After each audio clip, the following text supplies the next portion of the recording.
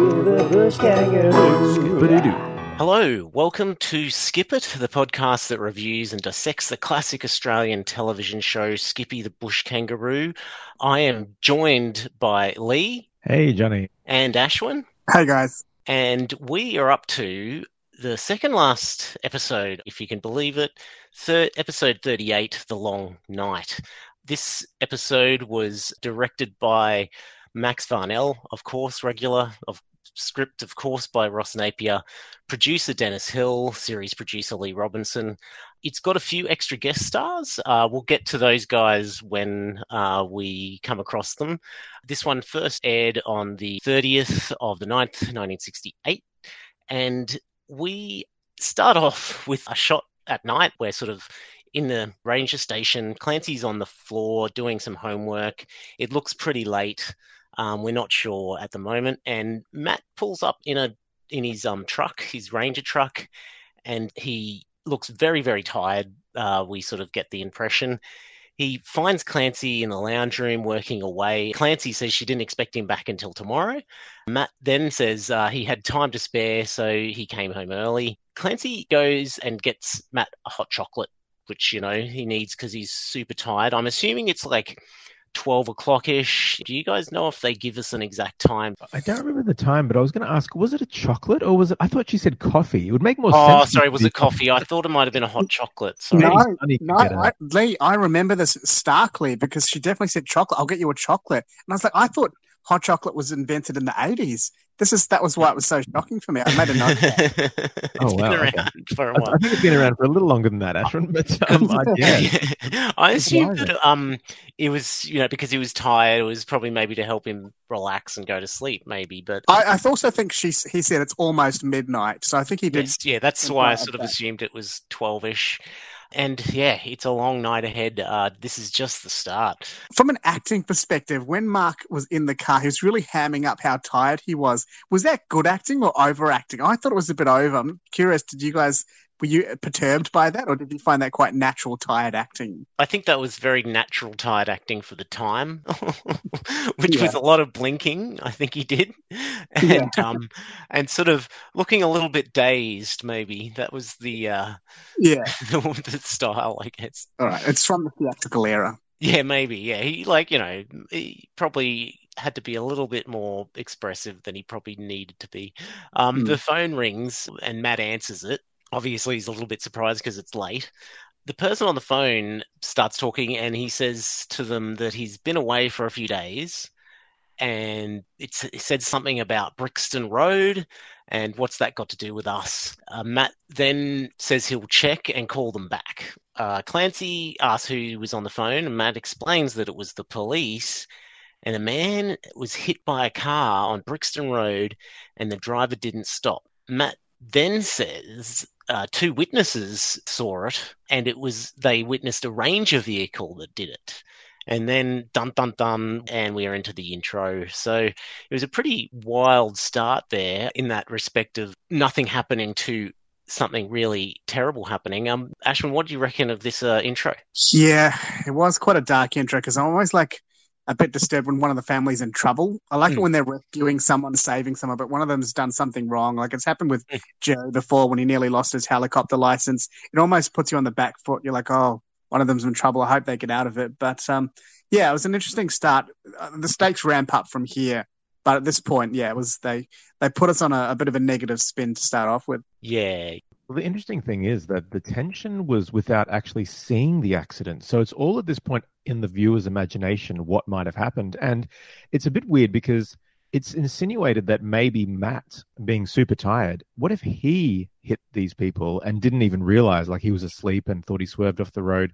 I didn't realize at that point where we were going. I thought, then he was so calm that it kind of makes you think, well, it can't have been him because surely he would look a little more distressed. But it was so vague that it definitely hooked you in for after the credits to be sticking around to see what exactly has gone on here. Yeah, Lee, on this point, I actually, now that you say that, this felt very much like a noir episode in that something dark happened, but you never see it. There's suits involved. There's lots of shadowy faces and I don't know. I just felt, it had a noir feel to it, which is quite interesting for Skippy to go down that route. It Well, did. for what happens later, it's not actually too far off. Yeah. And like Lee, that's really interesting that you say. I did sort of have a thing where Matt was on the phone when he first explained, because I was like going, oh, it could have been Matt because he was pretty tired, but he said that he didn't go down that way. So that was sort of, I guess, the way to go, oh, well, we'll discount Matt straight away. Unless the other explanation is evil Matt is back at the twins in his 1950s year, and he was the one that did it. He'd be like, what do you want? Like on the phone anyway, What do you want? That was my concern. What if Dr. Stark was behind the whole thing? So it's quite cool that we all went there. Yeah. There was definitely felt like there was something else going on. So we go back to Matt at the station. He's calling the other stations in the dead of night, and he's asking them about if anyone went near Braxton Road, and no one has. And Matt goes to get Jerry, and really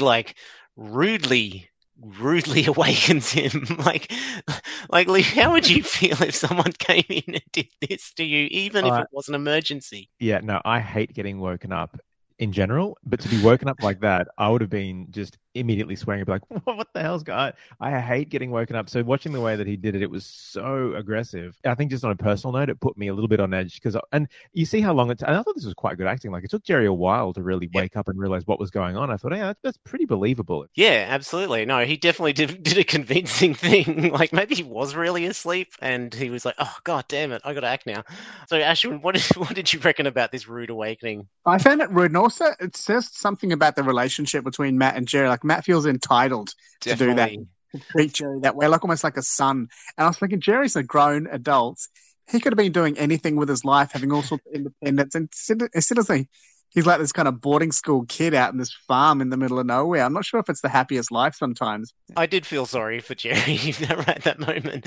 Since it's Jerry, I think we all know what kind of dream he was having. Well, that's the thing. Like, Jerry could have been doing anything in there. Did he knock?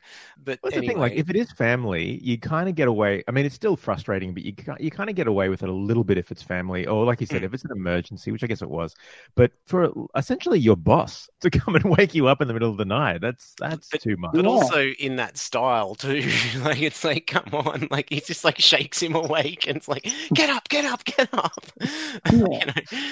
Anyway, so Matt explains the situation to Jerry, and then Jerry asks Matt if Mark is back yet from football. He took it, and apparently Matt was told about this earlier.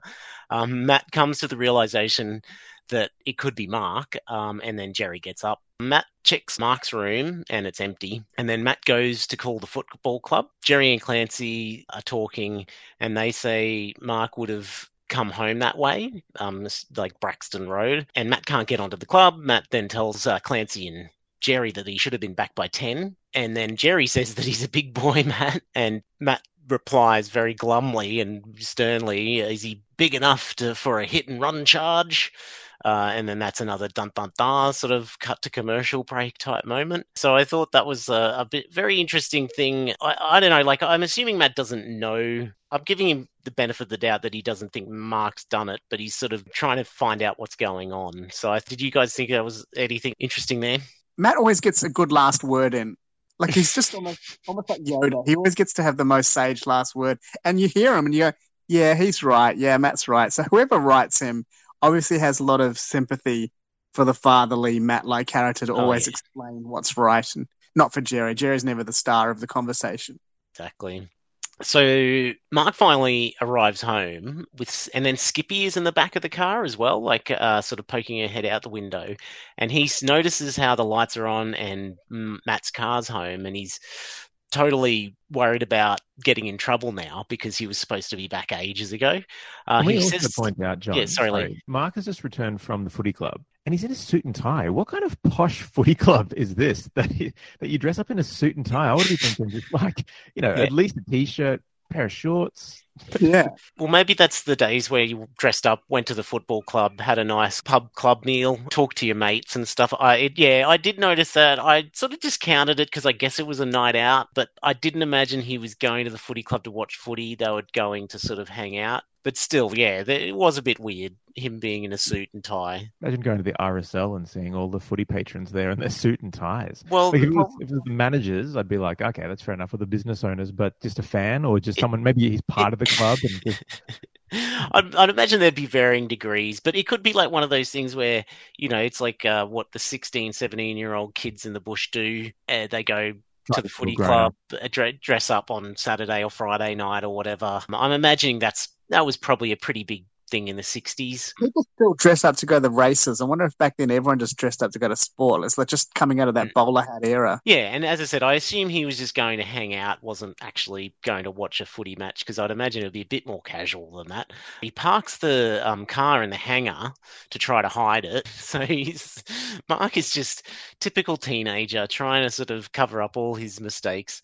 And then we pan as he goes out of the hangar to the front of the car, and there is damage on the car. So we've got another moment where like, oh, did Mark do it? But we're sort of not given that impression, considering that he seems pretty oblivious to everything. Well, I definitely empathized with this because when I was a kid, I did the same thing. Not hit someone in the car, but I remember Dad saying, you can drive my car. He didn't sing it like Paul McCartney, unfortunately, but he said, you can take the car, because I was learning to drive, and we had a brick mailbox that was on the driveway. It was just half a centimeter away from the driveway, so you had to be careful. But at that age, I wasn't, and so of course, when I'm backing it, like reversing out of the garage, trying to avoid hitting the front against the side of the garage, I don't turn it quite right, and I crushed the back, and I did the exact same thing. First, I shat myself, because I'm like, oh my God, Dad's going to kill me. And then immediately went on to repair control. So I like washed the paint from the back of it. I tried to like paint over it. And because of where it was, I actually got away with it for about 3 months. And I thought, this is like perfect. That's a good one, Lee. Yeah. And this is, Dad came back home one day and he's like, oh, some dickhead has backed into me in the car at the car park. And I couldn't do it. I know, like, you might be thinking, oh, I've got away with it, but I just couldn't do it. And I'm like, Dad, it was me. I'm sorry. I mean, he's like, why didn't you tell me? And I'm like, I didn't want to get into trouble. 3 months later, was he kind of okay with it because so much time had passed and you'd fessed up? I think he was impressed that I'd covered it so well. But and then he was also happy that I'd copped up to it, because I just thought, I can't let Dad think that he's got to pay for this. And like, it was my fault. So I guess my morality kicked in. But at the same time, just that whole scene with Mark doing it, I thought, it's exactly what I did. I'm not going anywhere now. Just put it back into the garage, try to clean. I mean, Mark didn't realize at that point he had the accident, but it was just one of those things of trying to sneak it back in and not tell anyone that. Was your kangaroo being a pesky little shit in the back? Yeah, it was. I was like, bloody hell.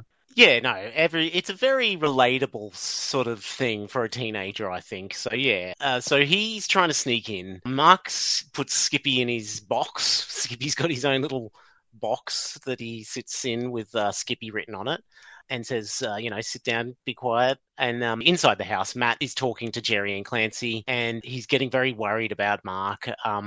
Mark then sneaks through a window in his room and then gets onto the sheets in his full suit and clothes. And as he's doing this, he knocks over a chair. What a klutz. And everyone hears this, and Matt then comes in straight away once he's like under the sheets, turns on the light. And then while this is happening, Skippy also comes out of her house to come in. Matt asks Mark where he has been.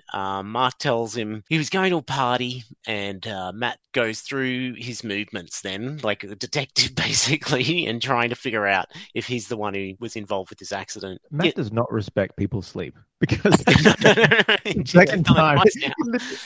So Mark's been found out. Mark then tells him the car's in the hangar, and Matt makes a sort of snide remark saying, oh, that's a nice place to put it or something, or that's a nice place to put it now. Skippy comes in, and she's all like a bit fussy. Mark tells Matt that she was in the back seat the whole time because she sort of fell asleep, and then, when he drove off or something like that. He wasn't aware that she was in the back seat when he left.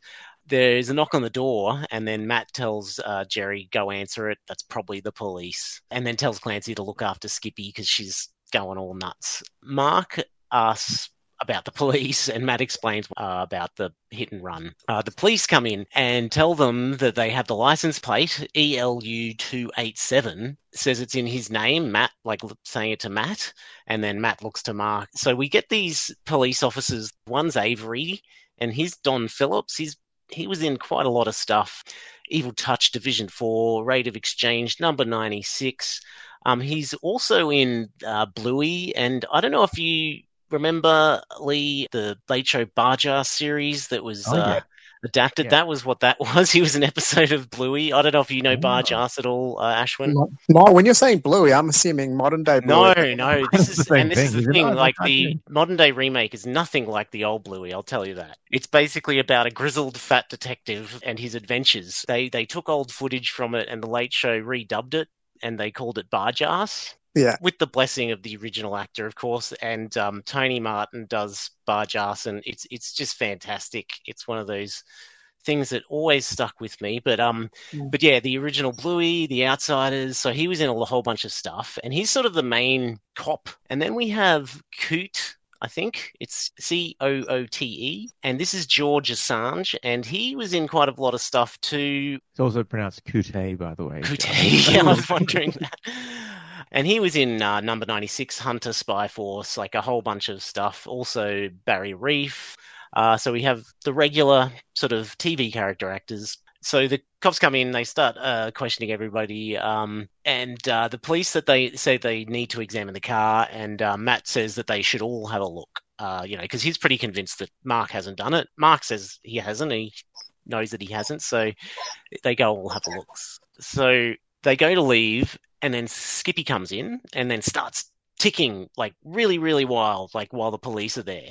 And they say, can't you control this animal or something? And Clancy asks, what's come over you? And she tries to sort of calm down Skippy. And the police say, put a chain on that thing, on her. And then Matt tells Clancy to put her in the other room.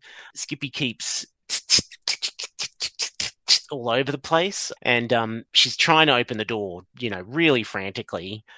Which is really interesting because this is like, I would have thought this was just child's play for Skippy. This whole scene was madness to me because Skippy coming in shouting about something and no one listening to her. So there's two parts. One is, why can they suddenly not understand her anymore? Because she talks a lot. Like she's saying so much to try to get their attention.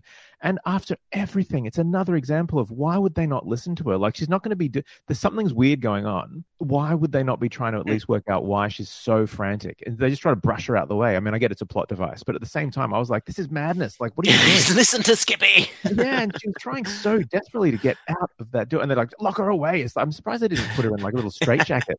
Just like put a muzzle on her face. Put her in the hall.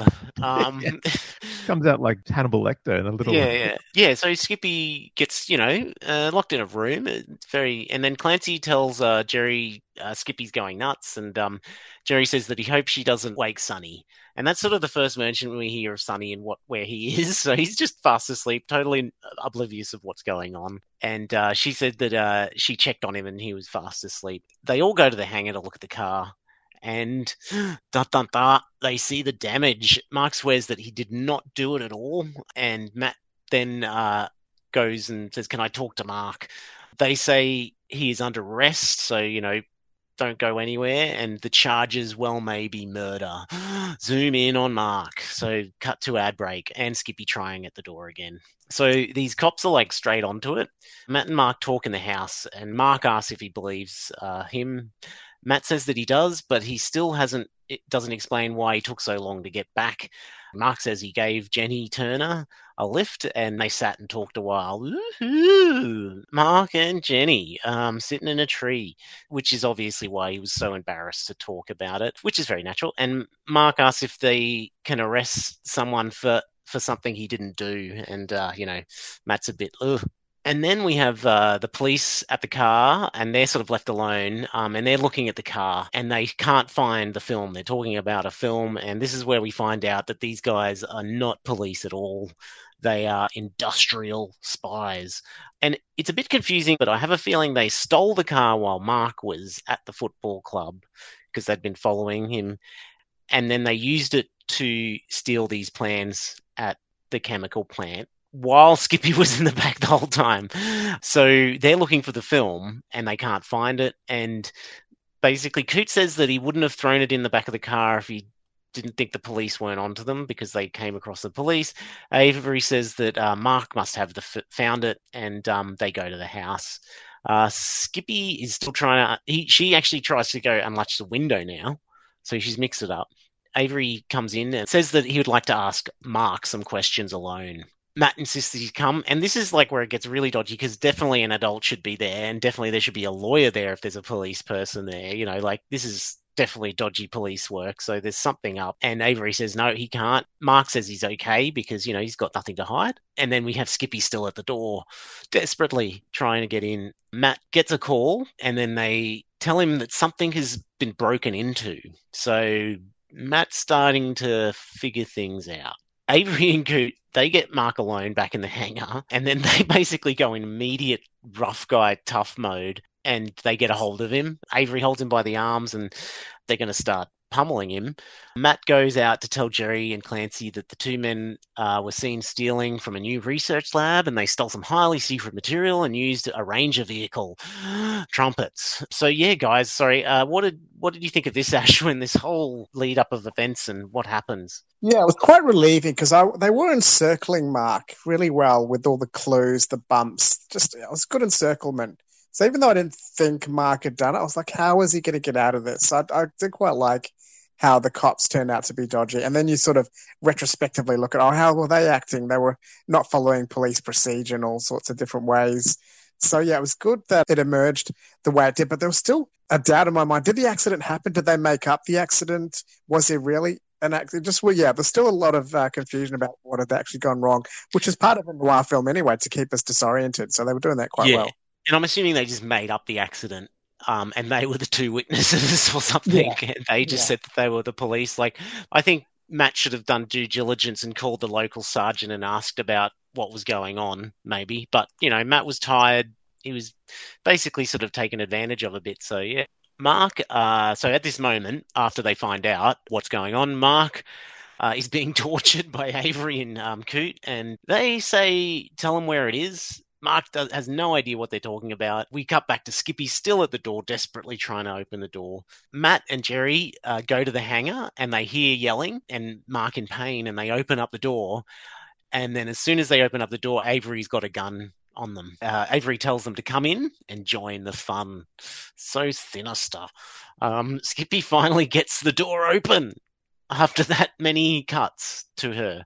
Clancy then sneaks. Oh, this is sort of interesting, like this bit. So Avery's holding the gun. He's got his back towards the garage door, and they're inside. And Clancy comes up from the dark and sneaks up behind Avery and tries to sort of push him out of the way. The gun fires but doesn't get anybody. But then he quickly overpowers her and then puts the gun to her head, which was pretty dramatic. Can I just say at this point, it was so good that Clancy's mum hadn't turned up at this episode, you know, because she was... Imagine if it was that. Yeah, of all the moments, her daughter doing a punch to the face of an armed gunman in the middle of the day. Oh, hi, Mrs. Merrick. Don't worry. Yeah. Oh, God. That would have been hilarious if they'd mixed that up. Oh, good. Yeah. Skippy, she's finally got the door open. Mark tells Matt that they think that he has the film, and then Avery says that it was in the back of the wagon. Matt says they knew about Mark using the car, and I think they explained that had been following him. And then Avery asks for the last time. He's about to threaten to shoot them. Suddenly, Skippy jumps in on Avery. She does her own little old school flying kangaroo ninja kick and kicks the gun out of his hands. And then a big fight ensues. And then Matt says that she was in the back of the wagon. They basically overpower them straight away. She was in the back of the wagon, and that she hates thieves. So this was Skippy's revenge. And Skippy looking at Matt going, damn right, I hate them. And then we cut to... Suddenly they understand Skippy again after all that. Now, suddenly they know this part of what she's saying. Yeah, exactly. It's very inconsistent. Also, during this fight scene, guys, did Matt hold back on punching Avery in the head, or just pinned him as well? Because normally he punches people in the head if they hold a gun to his family. But I'm thinking how. Yeah, I thought he did both, because when that happened, I'm like, oh, this is the moment they've been waiting for, to get into a scuffle, because straight into the waiting biff. for some biff. But it was very quick. It was, and Clancy picks up the gun, so they also neutralize the weapon, which I thought was good to get. You want that out of the hands of these two psychos. Yeah, I think you're right though. He did restrain him rather than just pummel him to a bloody pulp. Yeah, he sort of just held him down, didn't he? Yeah. There was no real fighting, and then Jerry just sort of helped Mark, and that was about it. Yeah. Seeing Mark get a couple of licks in or falling out like, kick him in the nuts, Dad. Yeah. Or at least just kick him while he's down. Kick him in the guts. Like that's for punching me in the tummy. So everyone around the kitchen table later, and we've got Sergeant Ames here, who's played by Walter Sullivan. I wonder if we'll ever see him again. I'm not sure. He was in Water Rats, Cop Shop, The Journalist, a whole bunch of stuff. And so Matt asks if they were real spies, and Ames says they were industrial spies. They steal secrets from one company and sell them to another, and a lot of money was involved, up to $250,000. Mark says no wonder they got nasty. No wonder they started having a go at him. Clancy says they lost the film too because Ames said that they'd searched everywhere. Matt then says they better ask Skippy. Sonny arrives all sleepy and asks what's going on, because I'm assuming this is very early in the morning. And Sonny says Skippy put something under his mattress while he was asleep, and then places it on the table, and it's the microfilm. So, Skippy saves the day again. Matt picks it up and looks at Skippy and then gives it to Ames. Skippy then winks at the sergeant like she knew all along. They all smile, and then cut to Skippy at the end, and that's it. Our finished show. So yeah, that's the end of that episode. I'll go into the reviews right now, unless you guys want to say anything. No, I like it. And I just want to touch back on Lee's point. I think this family goes hot and cold on whether or not to believe Skippy in service of the plot. Yep. One thing that there's a maths to it as well. I think if a family member's life is on the line, they just get distracted by the stakes of the situation, and they forget that she's a superhero kangaroo and she just becomes a normal kangaroo again. So it seems to have been what happened this episode. Yeah, I think you're right there, because there was a lot going on. Yeah. So we don't have time for magical kangaroos right now. We're dealing with the police and reality. Yeah. They were lucky, though, that Skippy actually decided to come through, because she was within her right to be like, Staffiel, you not only did you not listen to me when I was trying to give this to you before, but you locked me in a frigging cupboard. You don't deserve this. That wink, instead of being like, it's all right, that wink might have been like, you're dead. You are so dead. Yeah, enjoy this morning. That was a perfect opportunity for Skippy's first ever middle finger. She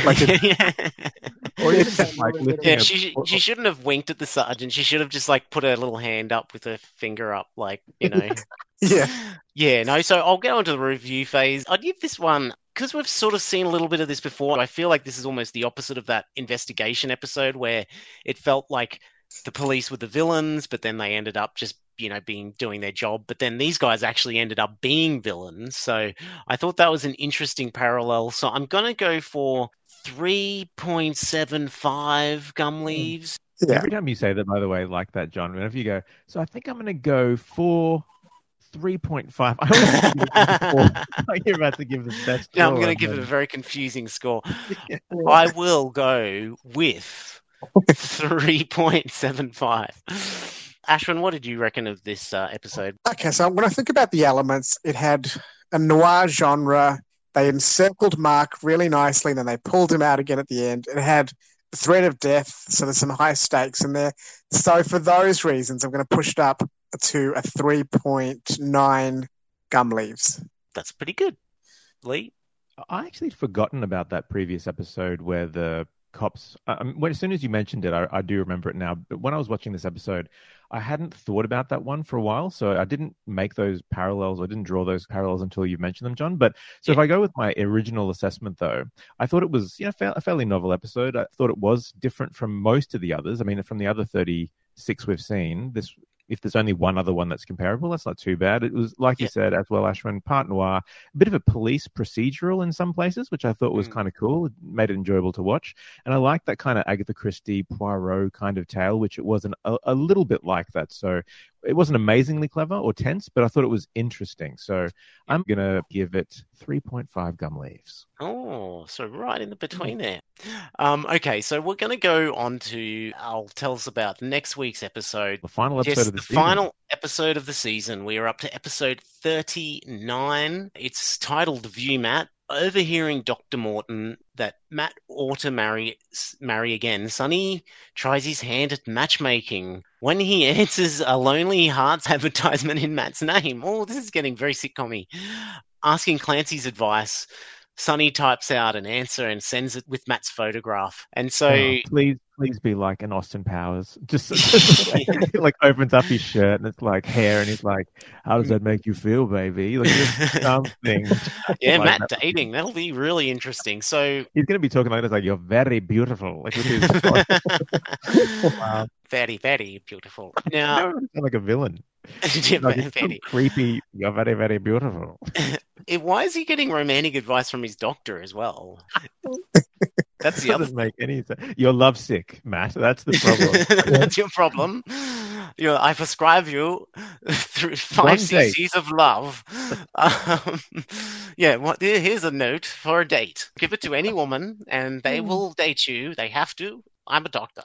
Yeah, so that'll be a really interesting episode and our last episode for the season. Join us then. Thank you very much, Ashwin See you guys. and Lee. See you, everyone. See you next week. Skip, skip, skip, skip, skip, skip, skip, skip with the bush kangaroo. Skip-a-doo-doo.